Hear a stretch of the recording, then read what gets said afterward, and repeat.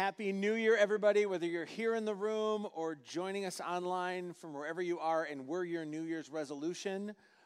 That's kind of a cool thing. We'd like to be somebody's New Year's resolution. So, it's going to be a great day. And also, Michigan State fans, I salute you. There was a little basketball game at Breslin, and it was a train wreck, but yours was less of a train wreck than ours, so we lost. And that's great. That's okay. Jesus loves us all. Just getting it out there. All right. Anyway, today we get to begin a new series in the new year that, to be honest, has been years in the making for me. And here's why I say that. I have spent the better part of almost 2 decades teaching the Bible almost every week. And practically that means I've spent like thousands of hours reading it and studying it and writing about it. And along the way, I've discovered a few things that I really think you should know if you're going to make reading the Bible a regular part of your faith journey. And I really hope that during the series, I convince you to do just that. And so in this series, what I want to do is explore 6 things that once you understand them, will help you read the Bible in the way it was intended to be read. And so before we get to our first thing, I just want to make a couple of general observations about the Bible, because it really is a fascinating piece of literature. I mean, if you think about it, it has been, without question, the most influential printed document of all time.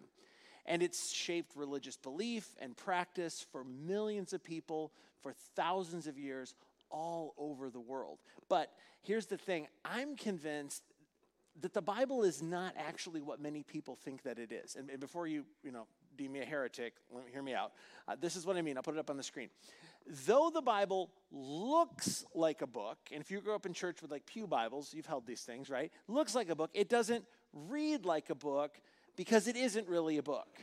And so if it's not a book, but it looks like a book, what is it? It's more like a collection or a small library of 66 books written over 1,500 years by around 40 authors. And these authors, I think it's worth noting, were real people living in real places at real times and who were influenced by real social, political, and cultural contexts in which they operated and in which they wrote. And I'm telling you, almost more than anything else, just keeping that in mind will help you approach the various documents in the Bible with the proper expectations. And so for the next few weeks, what I want to do is unpack some of the specifics of what I mean by that. And I can't wait. In fact, when we started pitching this series, it was going to be the 4 things that you should know about the Bible. And then I found another one. I was like, okay, I got to do the 5th one. And then I was like, all right, okay, we got to go 6. And then Randy, the lovable executive pastor, is like, okay, 6 is plenty. And I'm like, but we could take it right through Easter. And he said no. So anyway, what I want to do with our time together today is talk about how the Bible is organized, like at the very highest level, and then a little more practically, why it is, well, that the God of the Old Testament and the God of the New Testament can at times seem to be different gods. And maybe you've noticed that if you've tried to read the Old Testament before. Let's be honest, there are some times in the Old Testament that God seems to tell people to do things, well, that don't seem very Jesus-y, right? I mean, have you noticed this? Like, I'll give you an example. Take, for example, this instruction given to the children of Israel shortly before they enter the land that God had promised to their ancestors. So they're about to take the land, and Moses, their leader, tells them this piece of instruction. In the cities of the nations, the Lord your God is giving you as an inheritance. So far, so good. Do not leave alive anything that breathes. And then he says, completely destroy them, in case you missed about the not breathing part, right? Just level them. And obviously, this is a bit harsh. And if you've ever read this passage, you probably thought something like, well, I guess I know why I've never seen that verse on a coffee mug at a Christian bookstore, right? I mean, actually, I was thinking first, that could be a great fundraiser for us. We could just put Deuteronomy 20:16 on mugs and just carry them around, see if people read them and be like, man, that is an interesting church. And we are. Yeah. So what are we supposed to do with this? And how are we supposed to reconcile it with Jesus' instructions to his followers to do things like, well, love your enemies, do good to those who hate you, bless those who curse you, and pray for those who mistreat you? What are we supposed to do with this tension? And as it turns out, this is not a new tension that people have noticed. I mean, this has been noticed since the very beginning of the church. In fact, around the year 140 AD, there was a Christian leader named Marcion who began to teach that the wrathful God of the Old Testament and the all-loving God of the New Testament were, in fact, different gods. And he even went as far as to assemble his own version of the Bible. That's kind of bold, right? And he took like selections from Luke's account of the life of Jesus and 10 of Paul's letters and not one word from the Old Testament. And to be fair, the teachings of Marcion were declared to be heretical by the church around the year 200. But that doesn't change the fact that today, around 1,800 years later, people still struggle to reconcile the God of the Old Testament and the God of the New Testament. And I would argue that we really need to get right what Marcion got wrong if we're going to read the Bible in the way that it was intended to be read. Okay, so now to that end, I want to introduce you to something today called a covenant. And in ancient times, a covenant was an agreement that defined the terms of a relationship between two parties. And as it turns out, the Bible's authors record a couple of different covenants that at times define the terms of a relationship between people and God. In fact, you might even say, and I like to, that the Bible is organized around three major covenants. And though you don't realize it, you're already familiar with two of them. We call them the Old Covenant or Old Testament and the New Covenant or the New Testament. But there are three major covenants around which the Bible is organized. And with the rest of our time together, what I want to do is introduce you or maybe reintroduce you to each of these three covenants. And then I want to talk a little bit about why being able to identify the covenant under which a particular Bible passage was written can really help us to read it properly, to understand it, and at times to apply it. Okay, so like the first covenant of interest that we find in the Bible was one that was established around 4,000 years ago between God and a man named Abraham, who eventually became the father of the nation of Israel. God first makes contact with Abraham late in Abraham's life and makes him an absolutely incredible set of promises. He says to Abraham, I will make you a great nation, and I will bless you. I will make your name great, and you will be a blessing. He said, I will bless those who bless you, and whoever curses you, I will curse. And then he says, and all peoples on earth will be blessed through you. And again, incredible promises, and you should know that at this moment in history, God's promises really wouldn't have made any sense to Abraham for a couple of reasons. First, he and his wife Sarah had never been able to have children, and they were well past the age when conception should have been possible. And second, even if his descendants were to somehow become a nation, which is a stretch, Abraham would think, well, but ancient peoples simply don't bless one another like ever. They conquer one another, they plunder one another, and they enslave one another, but they don't bless one another. So these promises would have seemed impossible to Abraham, so much so that eventually he questions God. Like, how can I know that this is going to happen? And in response, God does something really unexpected, at least to us. So here's how the author of Genesis described what happens. After informing Abraham that in order to activate these promises, God required his total obedience in any and all matters, which of course would have been impossible. Here's what God tells Abraham. He says, bring me a heifer, a goat, and a ram. And a few of you just thought, yeah, this is why I don't read the Old Testament. Bring me, each 3 years old, along with a dove and a young pigeon. Abraham brought all these to him, cut them in two, and arranged the halves opposite each other. Like cut the animal's nose to tail, pulled the halves apart, and then positioned them opposite each other. He said, as the sun was setting, Abraham fell into a deep sleep, and a thick and dreadful darkness came over him. He says, when the sun had set and the darkness had fallen, a smoking fire pot with a blazing torch appeared and passed between the pieces. And I was Googling this week, and I found an artist rendering of what that might have looked like. This artist obviously has a lot of free time. Just throwing it out there, right? And again, you were thinking, this is why I don't read the Old Testament. I mean, what is going on with the animals and the smoking fire pot and the blazing torch? And to show you what's going on in this passage, I need to give you sort of a history lesson within a history lesson, because everyone in Abraham's world who heard this story would have immediately understood that in this moment, God was establishing a covenant with Abraham. And moreover, the terms of this covenant were completely unprecedented. I mean, in Abraham's world, people generally believed that the gods were angry and insecure and temperamental beings. And so they would offer these gods like a constant flow of animal sacrifices in an attempt to stave off divine judgment.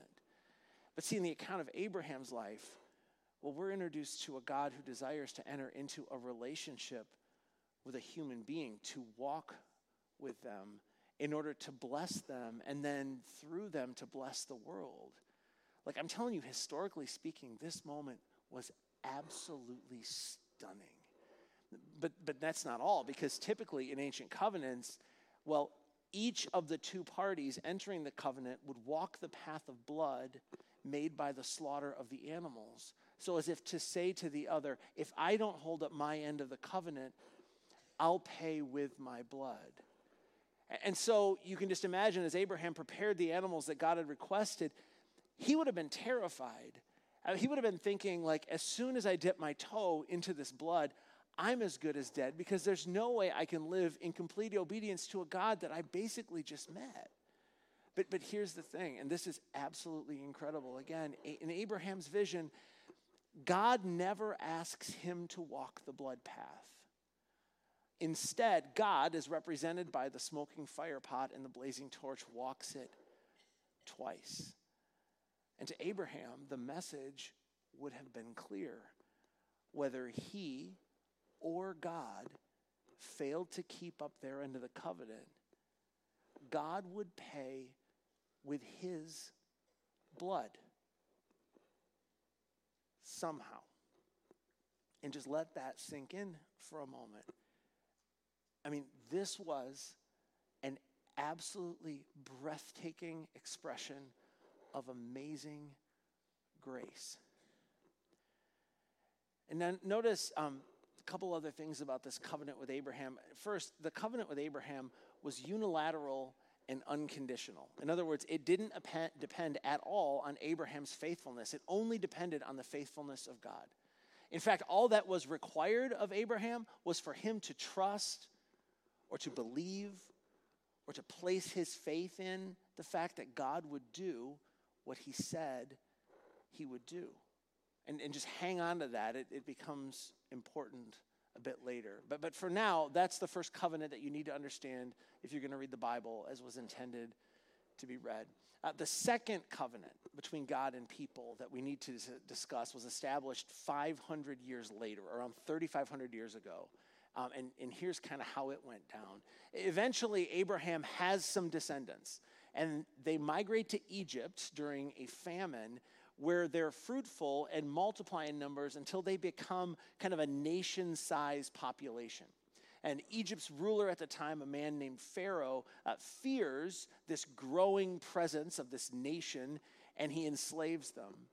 And in response, Abraham's descendants cry out to God, and in response to that cry, God recruits a man named Moses and sends him to Pharaoh with a message to let his people go.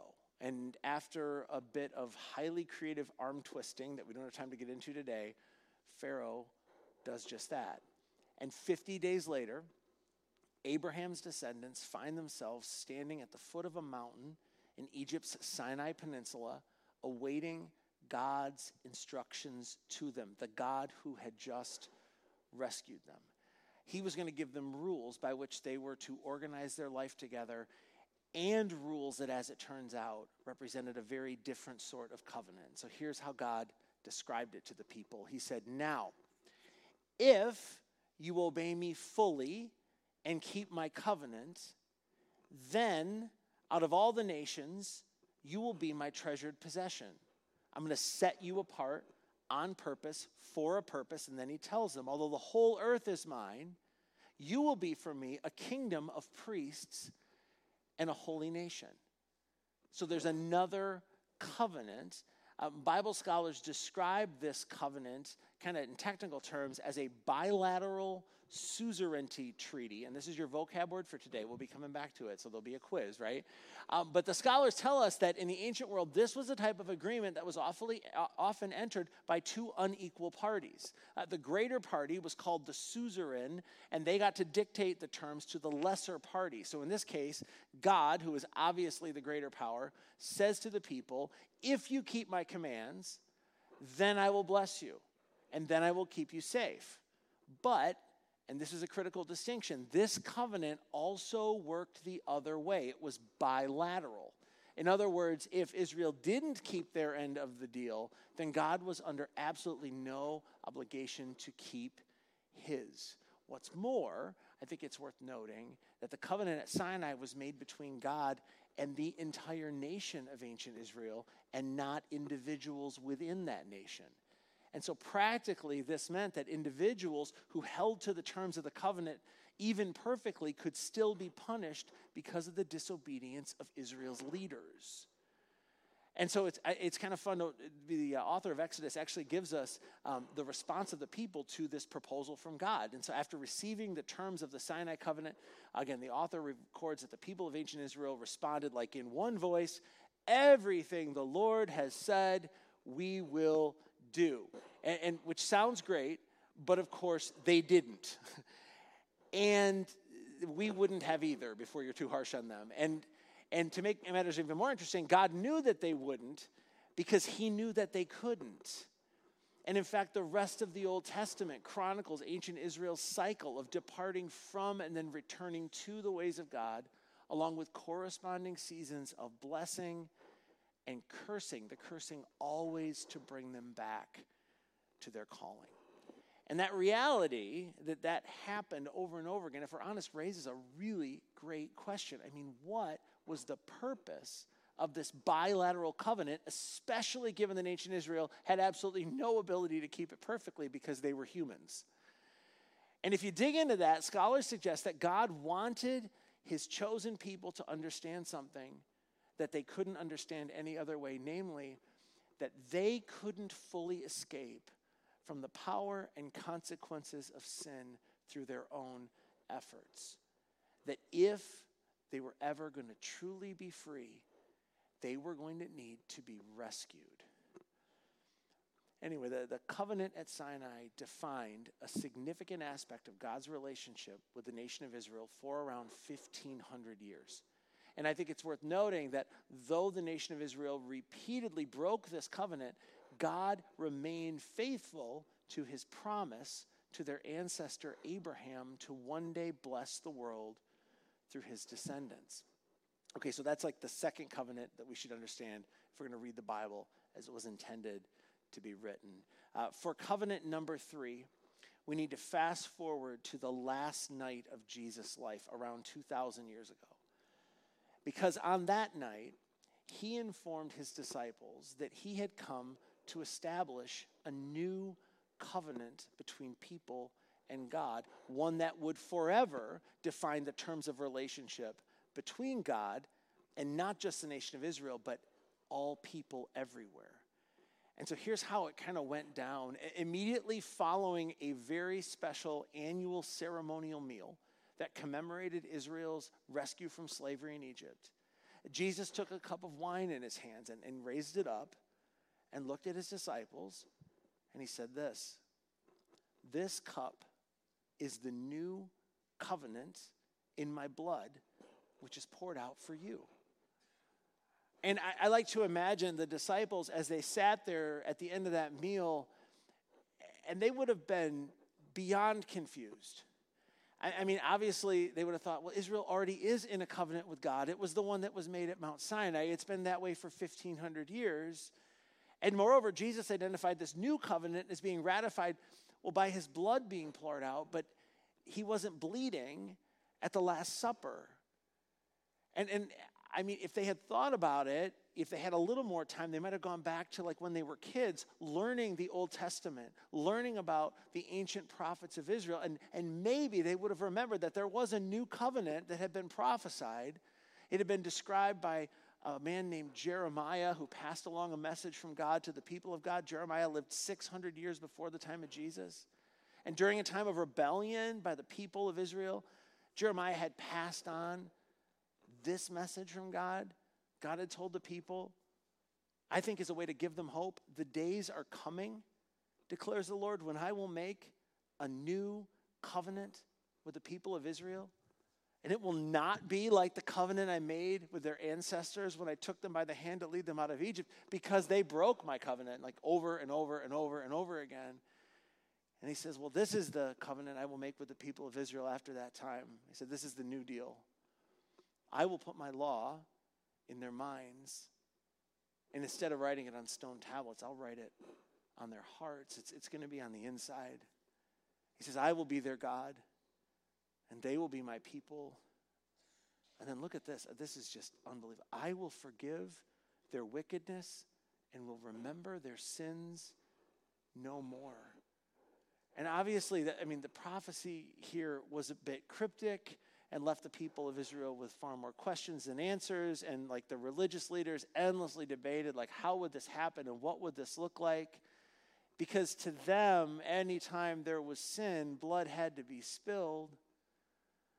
But I just imagine from the perspective of those disciples that night, they started to put the pieces together. And Jesus basically said to them that his blood was going to be leveraged to bring about this long-promised new covenant. And according to Jeremiah, this new covenant would be very different from the one that had been established at Sinai, because it would not require the full obedience on the part of the people of Israel. Like God's covenant with Abraham, this new covenant, well, it wasn't contingent on human faithfulness at all. This new covenant was unilateral and unconditional.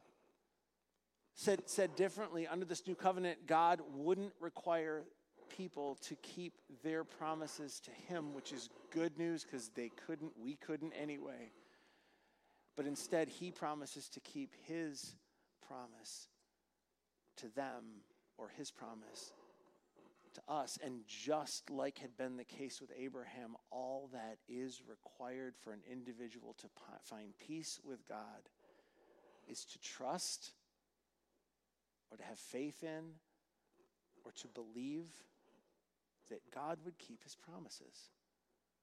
And moreover, and this is so cool, as it turns out, the inauguration of this new covenant signaled both the fulfillment of God's promise to Abraham and the fulfillment of God's covenant with ancient Israel that had been established at Mount Sinai. This was like the once and for all covenant that changed everything for everyone. This was the message that launched the church. This is the message that was carried with joy into the ancient world. That God had done something for everyone in Jesus, and now everyone was invited to be a part of this new thing. And so it's not surprising that when you read the letters that make up most of the New Testament, like those authors spend a lot of time celebrating what had been accomplished when Jesus established his new covenant by his death on the cross. And just for one example, I love how the author of a letter called Hebrews articulates the relationship between the old and the new covenants to early Jewish Christians. Because if you think about it, they had questions. What are they supposed to do with all of their traditions and all of the rules that had marked their lives since they were born? Here's what he writes. He says, but Jesus has now obtained a more excellent ministry.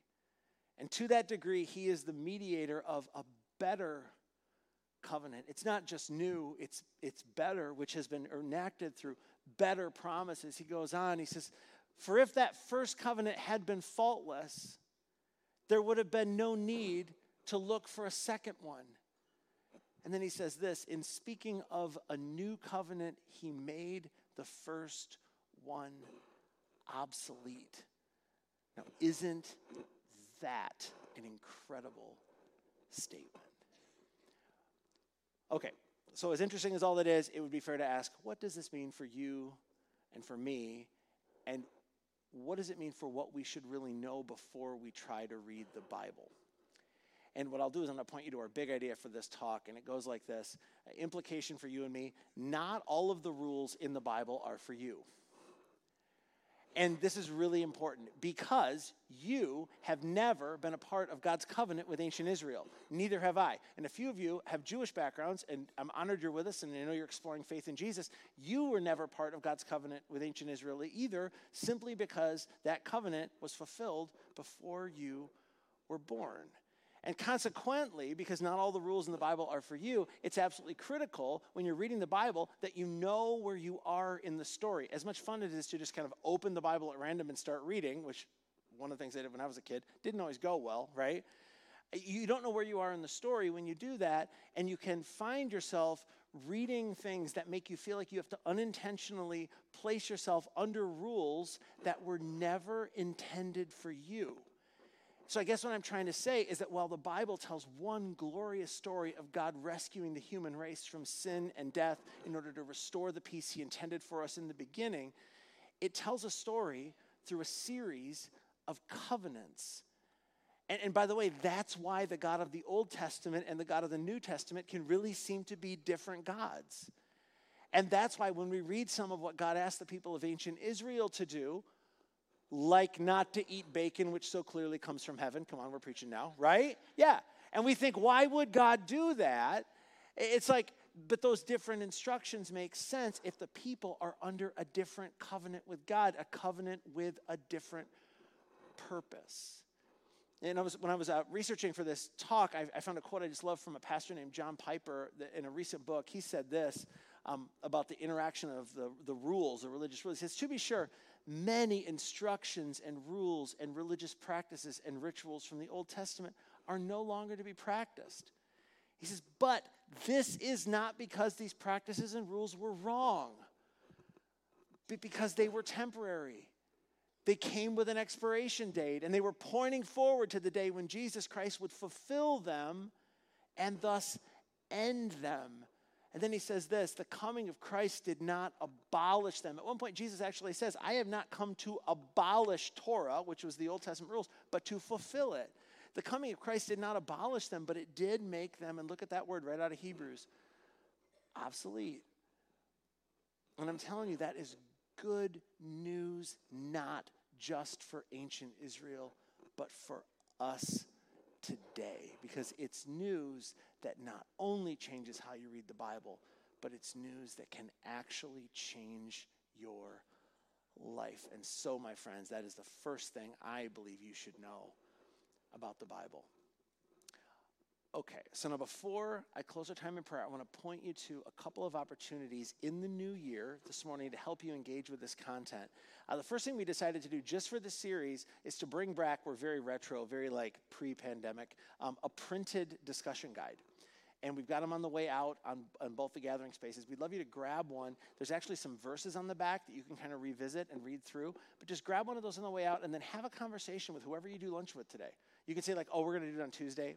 But you're not going to do it on Tuesday, let's be honest, right? So just grab it on your way out and have a little conversation over lunch just to kind of interact with some of this material. It's a great way to start to process, what you heard and again, what I think you need to take from it.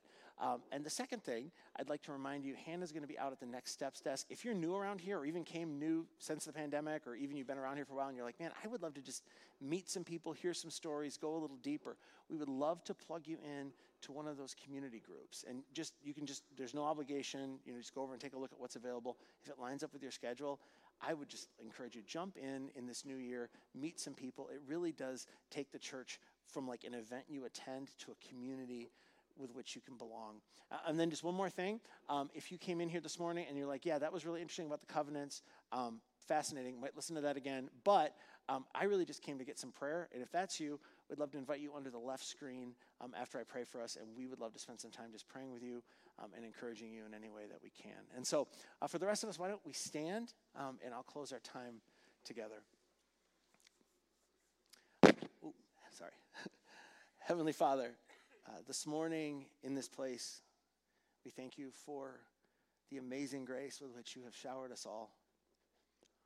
A grace that flows from the love that you have for the people you created, and you created all of us. Thank you for making a way where there was no way. Thank you for offering us peace with our Creator and the hope of a life with you. after this life and in this life. Most of all, we thank you for Jesus, that he came among us as light in darkness to show us the way and then to be the way. We will forever be grateful. It is in his name, the name above all names, the name of Jesus Christ, that we pray. And everyone said, amen. Grace and peace to you, friends. We'll see you next week for part 2 of 6 things you should know about the Bible.